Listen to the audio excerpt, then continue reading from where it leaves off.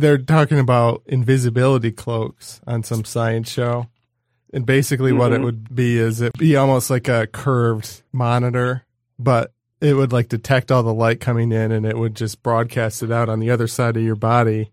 And if it did that perfectly, it could be like an invisibility cloak.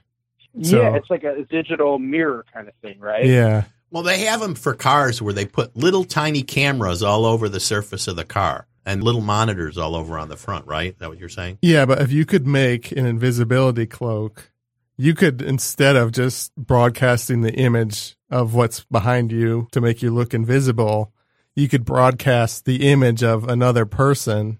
Oh, to be that person. Yeah, to be that person. Like so basically, bodysuit. the other person would just have to be smaller than you, because everything that's outside of the frame of the other person would be made invisible.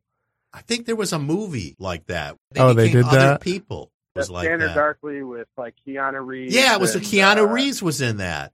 Robert Downey Jr. Yeah. And, Right, they were other people. Woody Harrelson. They and changed then their face. They It was acted like, out and then they animated it. yeah, it wasn't mirrors and monitors. It was like they would. What did they do? Take a pill or something? Well, the pill was this drug that like kind of makes people crazy, and the government was fashioning it to make people crazy, to keep people kind of locked up in a way so they could do what they want. But there were these agents that had these suits they could put on, and the suit could represent, it could become someone else. But my idea for the cloak is three better. times to watch it to actually get what was going on.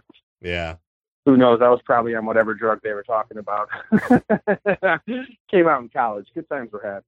If you like this podcast, please subscribe and give a review or rating on iTunes, Google Play, Stitcher, SoundCloud, or wherever you got it. I have a website, creativitywasted.com, and I also started a Patreon. You can get uncut episodes, early access to episodes, notes about the ideas, and bonus stuff like that. You're listening to the Podcast Detroit Network.